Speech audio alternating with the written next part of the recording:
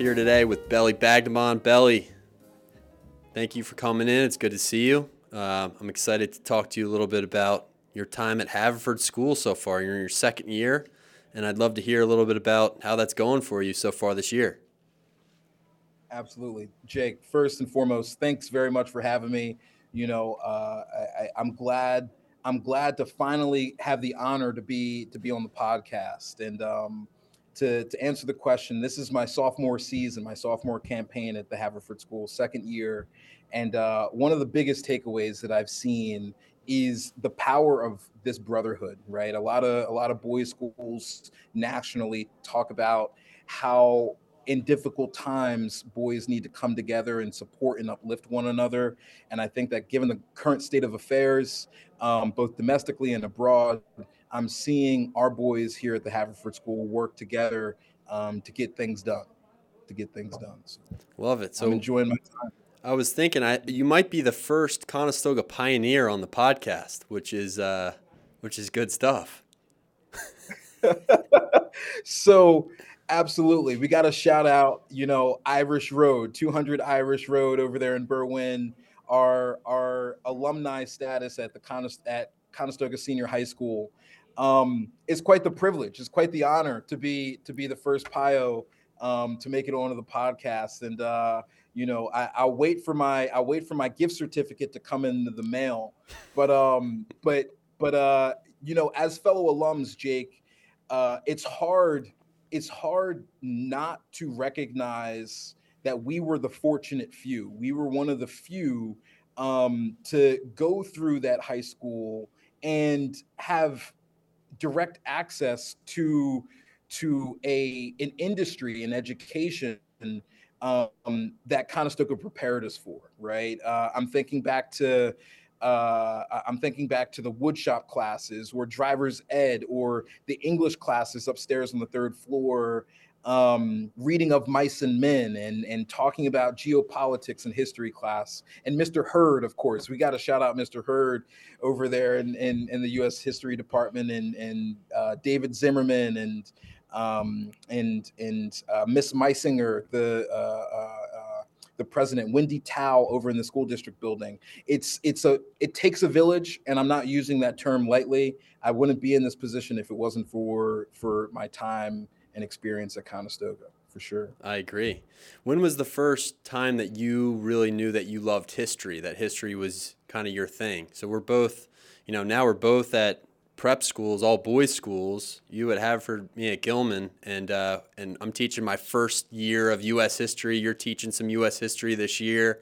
What was the first time that you really knew that you were interested or passionate about this subject?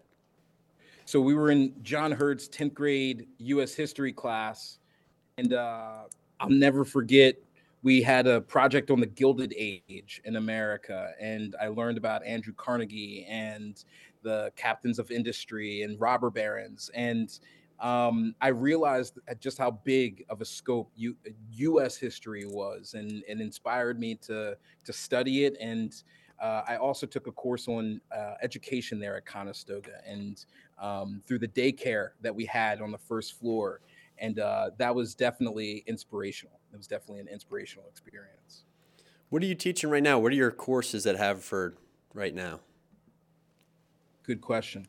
I teach it all, Jake. I teach it all. Last year, I taught the 9th grade ancient world history course. This year, I'm teaching the 10th grade modern world history course, the 11th grade U.S. history course, and then I designed, proposed, and taught my elective on African American studies here at the Haverford School. And I'm looking for other opportunities to keep growing the curriculum.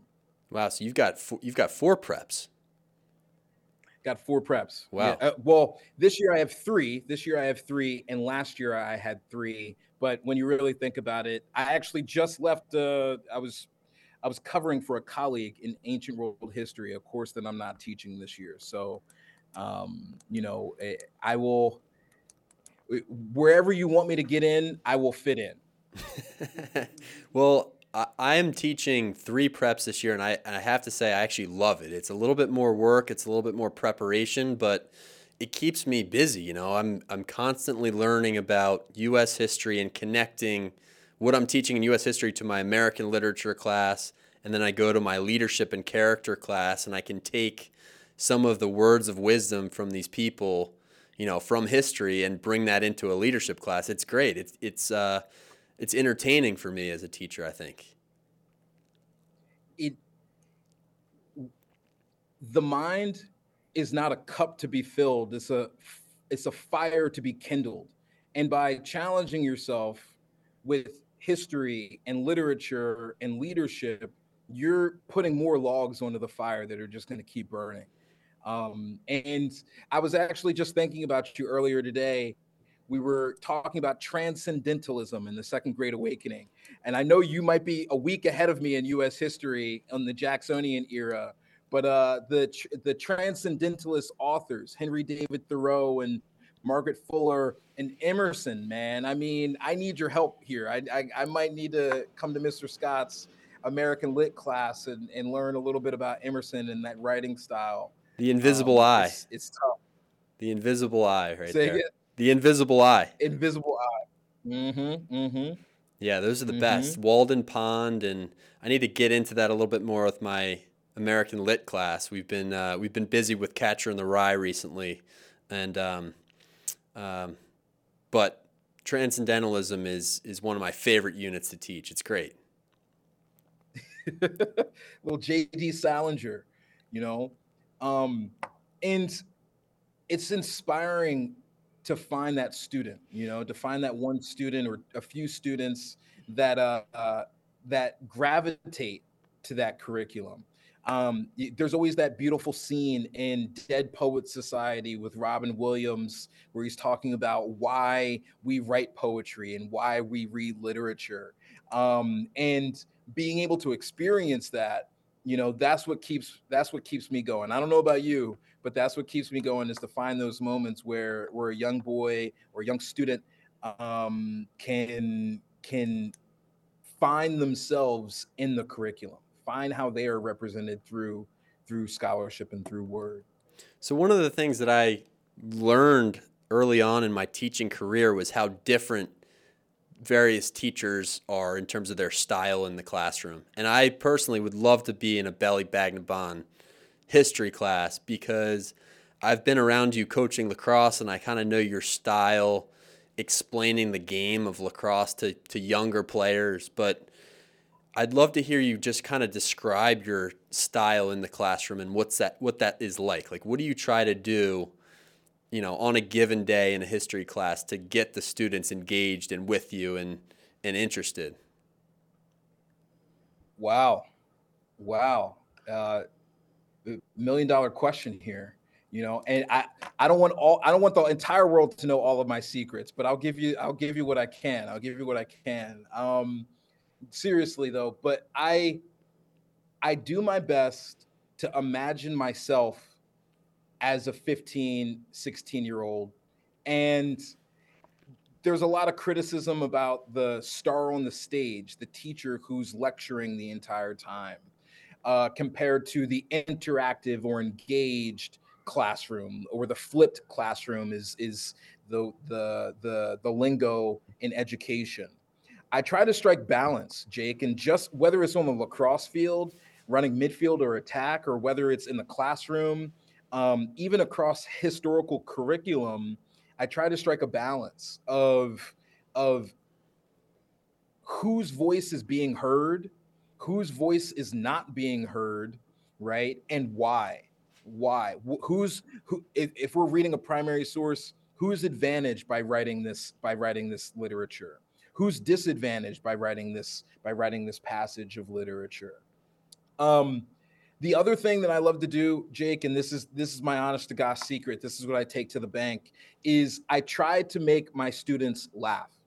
If you can laugh, if I can find something that you can connect with by calling Christopher Columbus by his initials, CC, right? Or Thomas Jefferson by his initials, TJ, and getting boys to laugh at history or laugh at the curriculum, the second you laugh, all of your reservations and your barriers are washed away.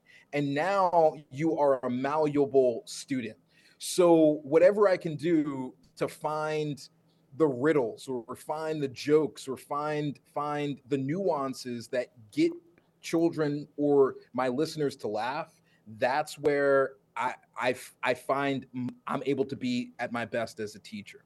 That's a really good point. I think humor in the classroom, it goes such a long way, and I think it goes a long way not only in your relationship with the students, but also in helping them learn things. Like today, we're talking about Andrew Jackson, who's obviously a very controversial president and really interesting to study for those reasons because people who lived in his era, a lot of people said, "Wow, this is the common man's president. He's speaking the voice of the people." At the same time, he was a slave owner, and he was the man who wrote the documents that removed the Native Americans from their homelands. And I think this wasn't really a joke, but it was kind of a colloquial way of talking about him to my students. I said, yeah, after he was inaugurated, he had a rager in the White House, and he did. He had he had a massive rager. He had Project X in the White House. He did. And I think if I give them a quiz next class, they might remember that he was thought of as the common man's president for that reason, because he had everyone out, no matter who you were, over to his house. A farmer, he wanted everyone involved, seemingly so, but obviously there were people left out of his vision for America too. What a polarizing figure. And in the year of our Lord 2023, the motto of the jackass president, right? He's the jackass president. And when we think of the spoils system and the Second National Bank and the kitchen cabinet, right, coming off of the previous administration's executive term, the turnover of Secretary of State, of defense, well, not defense secretary, but other cabinet positions. Andrew Jackson, like him or lump him, is a critical figure to analyze to better understand our current moment, right? And rager, right? Using that word ragers, I mean, I'm sure that student in the back of your room who might be checked out, so to speak, he hears that word. All right, whoa! Now I need to dial in. And instead of leaning out, I need to lean in, and I need to get more engaged with what's going on because, I think. I'm thinking back to your dad. I'm thinking back to my parents, right? We were always talked to in a way that was above our head, right? We always had to behave and act older than we were. Yeah, thinking about that, it's funny. I think my dad and I think about you too. The way that you both coach had such an impact on me because yes, you speak a little bit above the player's head so that they have to reach for something. But my dad was so good with his analogies. He would always say to my lacrosse teams, growing up, to get angry about the other team coming onto your home field, he would say, you need to pretend like those guys just came into your house and stole your iPod. Like, he would always use the iPod because it was the biggest thing going back then. Is everyone had little shuffles or nanos or whatever they were. Those guys stole your iPads, and that got us fired up. I've always admired the Flea, aka Peter Scott, from afar, for a long time, and I guess my brain works like an analogy. There was a Swedish educational philosopher by the name of Jean Piaget. And in 1936, Piaget discovered the theory of cognitive disequilibrium, where any new information that is given to us as human beings, we either need to assimilate to that information, we need to put it into a folder that already exists, or we need to accommodate to that information, meaning if it doesn't fit into a pre-existing folder, we need to create a new folder in order to file it away. And analogies for me are ways to take new information and then file it into something that's already existing or to create a new folder and compartmentalize it there into a new folder. So you'll hear me make ridiculous connections. You'll hear me make connections between Chick-fil-A and the rise of captains of industry in the early 1920s, where you'll hear me talk about how fantasy football is a corrupt bargain, and how it correlates to the rise of the carceral state in the United States. All these connections, to me, they might make sense, and sometimes I try to streamline it for my students. I call it, and oftentimes when I go through those moments, I call them the Bagbonon tangents. Right? Is I'll be in the middle of a lecture, and then an idea will come to me, and it's like, boys, stay with me. This is a Bagbonon tangent, and I'll take 2 minutes, and I'll go on this tangent, and then I'll do my best to connect it back to the curriculum. And you've heard it before. The best learning is done on the tangent. So I'll take my pride there. I'll take my pride on the tangent. Yeah, it's great. I mean, I try to do that a little bit too in classes, because I think you're right. The whole time that you're teaching and the whole time that I'm teaching, I'm imagining what it's like third period, right before lunch. These guys are getting tired, right? Sometimes I think of teaching as, the hardest sales position, because first of all, they're teenagers. Not every single one of them, and most of them aren't immediately interested in Martin Van Buren coming in about it after Andrew Jackson. Like today, I had to sell my students on why this guy is slightly significant and we should care, and that's a hard job, especially third period before lunch. What you guys have for lunch today? I had a salad, but I had a little bit of what was it? Pulled pork. We had some pulled pork. It's not bad. Pulled pork. Nice. Yeah, it's pretty good. We had street tacos. And I had to get some rice on the side just to fill it all in. And you're right. Third period is tough. What's amazing, Jake, is how busy of a life these boys have. They wake up at 6. You got to be in school by 8, right? You're in school until 3, practice until 6, home, eat dinner, homework from 7 to 9, maybe 10 o'clock. Then you're back in bed, wash, rinse, and repeat. I'm not envious. I'm not envious of how busy our students' lives are. I am constantly aware of that. But if you don't know Martin Van Buren, if you fail to understand how Texas was added as a state following the Texas War of Independence and remembering Alamo, then they will always remain children. Cicero, the famous Cicero, once said, to not know what happened in the past is to always remain a child. And I don't want my students to remain children. So if I have to sell Martin Van Buren, if I got to sell these, throwaway presidents, these lame duck presidents, as we like to call them, then I'm looking at the bigger picture, because I'd rather you understand what Martin Van Buren has done or failed to do, rather than carry on in your life as if you're oblivious or you can remain ignorant to the goings on in our number one, our nation's history, but then also in a global context as well. Yeah, and so I think sell Martin. I think it's so important, for whatever they do in the future, you're always going to be existing in places that have some history before you got there, right? You're not the first person to discover, the avenue down the street. There's a history to that avenue. There's a street sign. There were people who lived here before you did. And just to walk around the street, yeah, that's great.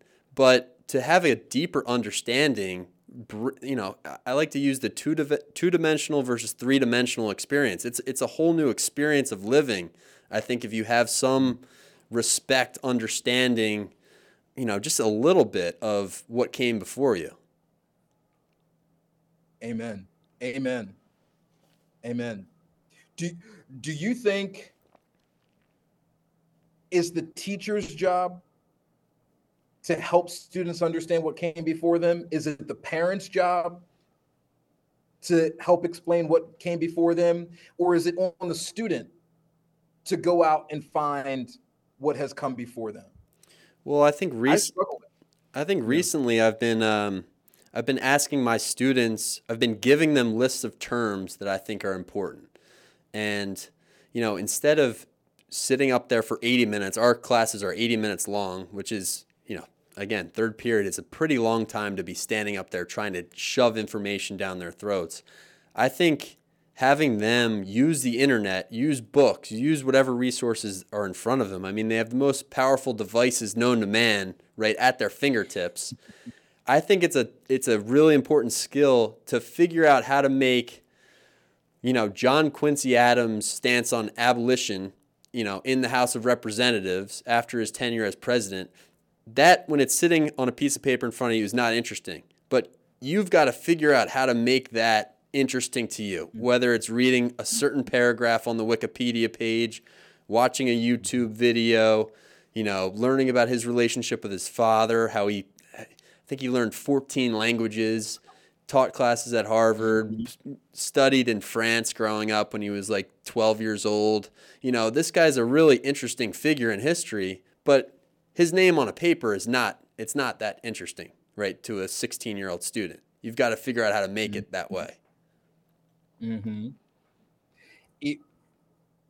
To that point, I've always admired just his name, John Quincy. I think that's like the coolest name for a president out there, besides Bhelly Bagnobon. Vote for me 2034. No, I'm just teasing. But you're 100% right. To add on to John Quincy Adams, I believe he was also the lawyer for the Amistad ship in 1833 that was that had a slave revolt on the high seas. And if you check out the film Amistad with Anthony Hopkins and Dijon Yonsunu and Matthew McConaughey, I believe is John Quincy Adams who was the lawyer in that. He also worked to help the gag rule, right? To abolish the gag rule of people not speaking out against their politicians.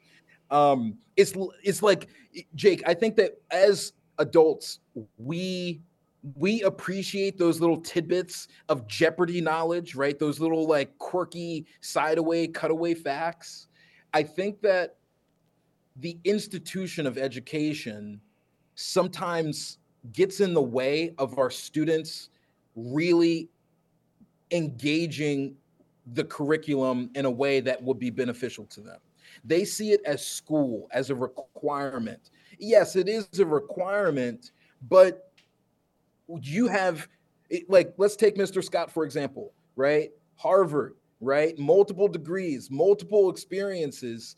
We are walking libraries of knowledge, and it behooves our students to tap into that information and pull out as much as they can with the 4 years that they have at these schools, at these high schools. I look back on my time at Conestoga, and I ask myself, what more could I have done? Right? I wish I had gone to sit down with Mrs. Pacitti or Mrs. Vivian or Miss Polites in the library or whoever it might be, and learn more from those people, because once they're gone, sometimes that information doesn't stick around. Yeah, I think one of the things that, we see every day is just school as a checklist. My students are really concerned about the quiz grade that went into the Canvas grade book, right? That's on the forefront of their mind, and for good reason. They go to a prep school, they've probably got pressure from home, they've got pressure to exceed, to go to a really good college. But more often than not, it's how can I change that grade, and it's not what can I do to immerse myself in this subject matter so that when the next quiz comes around, it's interesting, number one, and I know above and beyond what is even expected of me because I did a deep dive on all of these terms that Mr. Scott asked me to figure out, which, again, I don't blame them to want to excel in school and to care about the grade, because I certainly do care about grades and I did care about grades, but I think it's easier said than done as a teacher, somebody who's building upon knowledge that I already have by researching more about Martin Van Buren, and with a subject that I'm interested in, than the student who's really into math and science, who history is not the strong suit, and why was that quiz so difficult? So I do try to empathize with my students, but I also think there is a requirement, there is a threshold that you have to meet in terms of figuring out a way to make this subject matter interesting and important to you. I agree. That's a good observation, Jake. That's a very solid observation. I struggle with that. I don't know how it is down in Baltimore with down there at Gilman. I've noticed a massive shift into STEM education, math and science education, and I have no problem with that. I know that that's the direction that the world is going, and I think we spoke about this recently about the Forbes survey of high school and middle school age students who have recently been reported to be at the lowest understanding of civics in the past 40 years, in the past 30, 40 years. And I'm not saying that civics or history or English are more important than other subjects. That's not or math and science. I'm not saying that. It's just balance. For me, it's balance. Can you do the Pythagorean theorem and the quadratic formula, but also explain, right, how Reconstruction's failure led to the rise of the nadir period in American history, right? The darkest hours of American history, right? Can you do both, right? Not to beat a pun on the head, but are you ambidextrous enough to go righty and lefty? Can you do both? And if you can't, then let's work together to do that, right? It's no advantage to you to only be one way, to only be fixed on going in one direction. Balance is the name of the game for me, and that's what I tell some students who might not find history exciting. I think it's a really good point, and I think it applies to a lot of things that I'm seeing, from young people. Is there's a book called Range, which is really good, and people have brought that book on this podcast a lot, and it's how people who specialize in certain things tend to fall behind the generalists in a lot of areas of life. And the generalists are the Renaissance men, the people who can excel at a lot of different topics at the same time, which I always really respected, like the Ben Franklin type, the person who's a scientist, an inventor, a diplomat, and a writer all at once, and I think that is in part the mission of both of our schools, is to raise Renaissance men, people who, have wide interests and wide talents and are not just doing the one sport all season long and really good in the math classroom, right? That only goes so far in life. You need to broaden the horizons as much as you can. And, it's easier said than done, but I think that's what both of our schools are set up to do. Agreed. Wow. Yeah. I have nothing to add to that. That should be the soundbite. That. If I were to build a school, that would be the motto: is Renaissance men go forward and serve. Something along those lines. Is balance. It's just balance. Balancing our checkbooks, balancing the work and life balance, balancing, how often do I go out with friends or do I stay home, balancing practice. I think inherently these ivory towers of academia are manufacturing people that need that are learning how to balance. Even if you don't think that you're learning how to balance, you're still learning something. You're still learning that skill of taking 5 different or 6 different classes throughout a semester. I'm sure in each class there's a balanced approach. We're not focusing only on colonial history in this class. It's a survey of balancing all of American history or all of American literature in all of its different forms. So, well said. I need to check that book out. Range, yeah. So they use I think they begin the book out with Roger Federer versus Tiger Woods, and I forget which one, focused on their sport for their entire life. I think it was Tiger Woods, and Roger Federer played multiple sports growing up, soccer, and it's just a commentary on the different choices you can make in terms of specializing in something versus, doing a lot of different things, avoiding injury and avoiding burnout. And yeah, it's a great one. Range. Tiger versus Federer. I'm on it. And speaking of books, I don't know if this is a good time or not, but Perfect. I wanted to pass along my book recommendation for the Gilman podcast. This book is titled Don't Know Much About History by Kenneth Davis.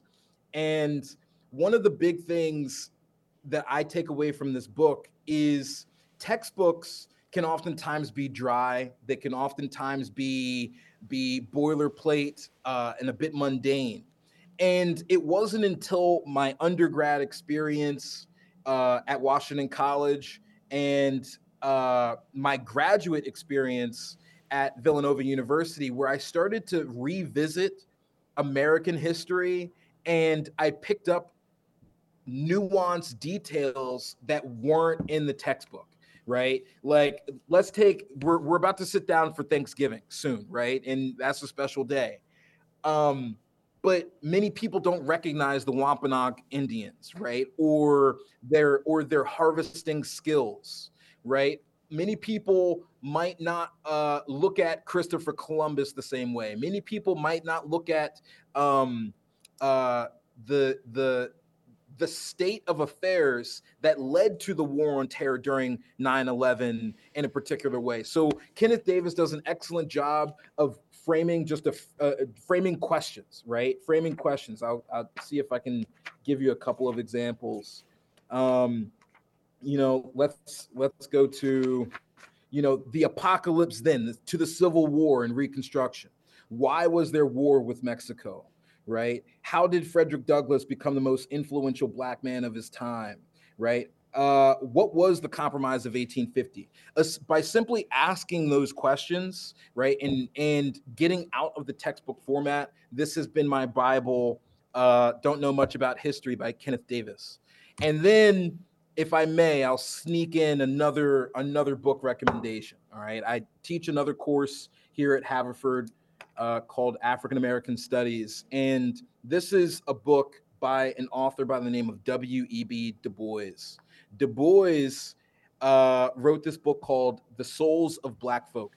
And oftentimes when I look at history and historical content, I have to ask myself the question, who is writing the story and whose voice is not being heard?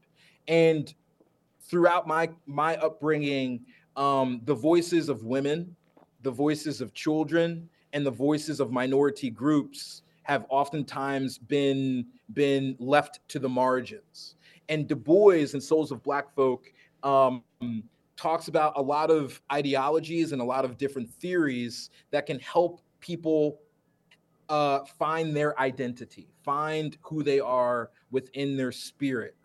Two spirits trapped in one body, struggling for control. And a lot of my research outside of the classroom has been spearheaded around Du Bois's work there. So Kenneth Davis, Souls of Black Folk, and W.E.B. Du Bois. Kenneth Davis, Don't Know Much About History, and W.E.B. Du Bois, Souls of Black Folk. Thank you very much. Check those out. Appreciate it. I like the point about groups that are not heard historically, because recently we were talking about Titus Caffer and his TED Talk, and I think his artwork really, and I use this on a mini quiz with my students today because we watched the TED Talk last class, and I think his artwork really, puts front and center the voices that have been unheard in the African American history. And one of his lines that I actually asked a question about on the quiz was, what does it mean to shift your gaze? And shifting your gaze is all about looking at the people who that aren't in the main chapters of every history book. They're not the president of the United States. They're not Andrew Jackson. They're the people who existed during the Jacksonian era, who were very much a part of that story, right? That get left out or forgotten. Mm-hmm. Amen. I love Titus Kaphar. As you know, I saw his exhibit at the Detroit Institute of the Arts, DIA, a few years ago. I actually have a Titus Kaphar piece here in my classroom. I'll text you a picture of it later. It's a Napoleonic pose, and it makes you think. It's a thinking piece, and with Titus and shifting your gaze, we're not monoliths, Jake. I think that teachers at boys' schools and students at boys' schools, they're oftentimes sequestered into a monolithic role. Oh, you must be a stud athlete. Oh, your father must have all these resources in order to get you there. And I love that phrase of shifting your gaze. And I think that we as teachers, my students, and I think our nation as a whole should try to shift our gaze and look at things from a different perspective and walk a mile in someone else's moccasins. Mm-hmm. And that's what the humanities are all about, or what they should be about. English and history classes. They should be. Yeah, I agree. Yeah, man. All right, Bhelly. Well, let's get to just, the end of the podcast here. I'd like to just pick your brain a little bit about the current state of lacrosse and youth athletics, and what you're seeing as a Division I referee. Yeah, Jake. What year did you graduate, Stoga? Again, you were 14. 14. No, you were 14. Okay, I'm 07. I'm class 07, and since graduating high school, one of the things that I've noticed about the state of lacrosse is that players are more interested in games than they are in practice. And I'll give you an example. In the NBA right now, you have Wembayama, you have Luka, you have all these European players that are coming into the league and dominating. And part of the reason that they're dominating is because in Europe, players practice 6 days out of the week and play only one game. Here in the States, sometimes that might be flipped, where there might be 3 or 4 games a week and only 1 or 2 practices. And one of the consequences of that, of something that I've seen both as a player, as a coach, and most importantly, as an official, a Division I lacrosse official, is that it hurts the camaraderie of the game, of the creator's game, and it also hurts the quality of the production of each player. By not practicing and picking up your stick for an hour, more players are concerned with what club teams they're on, how far they are traveling, and instead of just playing the game of lacrosse, they're looking at the sideline to see who's watching them play. Is John Tillman from Maryland there? Is Lars Tiffany from Virginia there? Is Petramala from UNC there? They're instead of focusing on the game, they want as many eyes on them as possible to play. And unfortunately, that has hindered the growth, the accelerated growth of youth lacrosse players in my eyes. And I've done my best to combat much of that. But there's a lot to do. There's more to do for sure. What does combating that look like?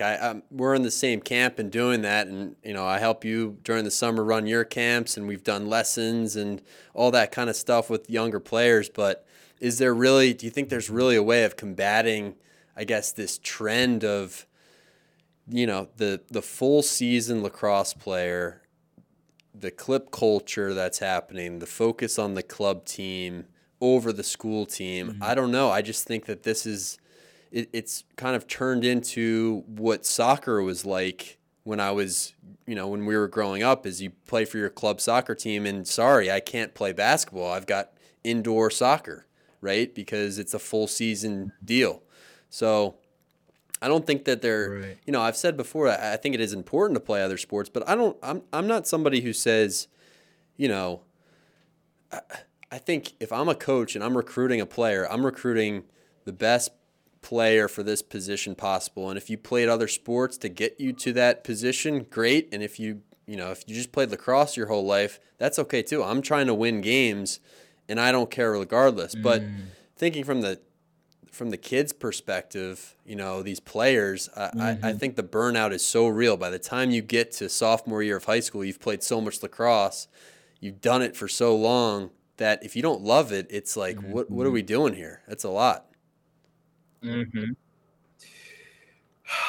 So I have to cheat, and I'm giving you a third book recommendation. Okay. This third book recommendation is called Slavery and Capitalism. It's written by an author named Eric Williams. And in this book, he's describing how the rise of the transatlantic slave trade comes together at the most opportune time for capitalism and industry and the market revolution to occur. And after this rise and revolution, it's nearly impossible to separate the two. Essentially, that's what led us to the Civil War. I'm hearing you describe, Jake, that college coaches want to win games. That's how they put bread on the table. High school coaches want to win games. That might be how they put bread on the table.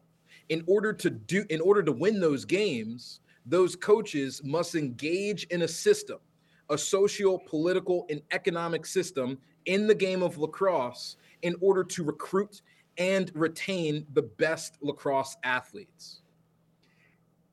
We all know some of the horrors of capitalism, right? We all know some of the horrors that come with that. And unfortunately, the lacrosse athlete, has been sacrificed in terms of enjoying the game, in terms of loving the game that they're playing, in terms of becoming a renaissance player. Can you play more than one position? Can you play lefty attack and righty attack? Can you play midfield, right? Can I trust you on as a D midi to go from defense to offense, right? Can I trust you to do those things? At Brightside Lacrosse LLC, which is, we are now in our 13th year, sweet Lord, 2011, in our 13th year as a company, I've always done my best to avoid the system that other club teams have fallen victim to, right? I'll give you, and this is what I tell many of my clients is in a lot of my campers, is at a club team practice, you might practice for 2 hours. In that 2-hour practice, think about how many shots you're taking. You might take, for an offensive player, you're taking maybe 40, 45 shots as an offensive player in a 2-hour practice. If you come to lacrosse camp, if you come to Brightside Lacrosse Camp, you're there for 6 hours a day. How many shots do you think you can get up in 6 hours? Right? Or if you train with one of our coaches at Brightside, okay, for an hour, you might be able to get up 200 shots in an hour. If you think about Kobe Bryant and all the best athletes, they play like they practice. They play like they practice. Kobe would be in the gym at 4 o'clock, 12 noon, and then 3:30 in the afternoon because he got better in practice. Okay. And not traveling to Naptown, Annapolis, or going out to La Jolla, California, or up to Boston, or here in the Philly area to go sit in front of a college coach. Those college coaches, they might see one half of your club team game. That means in 20 minutes, you need to display everything that you've learned for a coach that might see one possession. If you turn the ball over in that possession, that coach is no longer interested in you. To me, why don't we keep practicing and getting better at your craft before you go get recruited? That's just, to me, I might be thinking a little bit too logically for the lacrosse world, but that's just my observations. That just might be some of my observations as a player, as a coach, and as an official. I would like to do another episode at some point when you're kind of mid-season as a referee, just to get caught up on that answer, because the game is changing, as a lot is going on, and you're the only person I know who has coached, played at a high level, and refereed at a high level. So, you're the man of wisdom in this arena. Jake, I'm standing on a lot of shoulders. Honestly, I'm standing on a lot of shoulders, and the lacrosse officiating allows me to see a lot. It allows me to see a lot, and for young players out there, who are thinking about their careers after high school or after college, if you love the game of lacrosse, if you love the creator's game and the sport itself, I strongly encourage you to get involved either as a coach or as an official. We need more officials. And I was blessed, Sandy Herzlich, and your father, Bruce Ikeda, may he rest in peace. Rob Zanino, Scott Growney, George Waddles. Those are just a few of the shoulders that I'm standing on in order to pass my knowledge on to the next generation, of young boys and girls that I have the privilege to coach and train with. All right, Bhelly. Well, thank you very much for coming in today and talking a little bit. It was a great episode. Sorry for the technical difficulties, but I appreciate it, and you're doing good work, and look forward to our next conversation. Jake, you better believe it. Thank you very much for having me, and I look forward to the next time.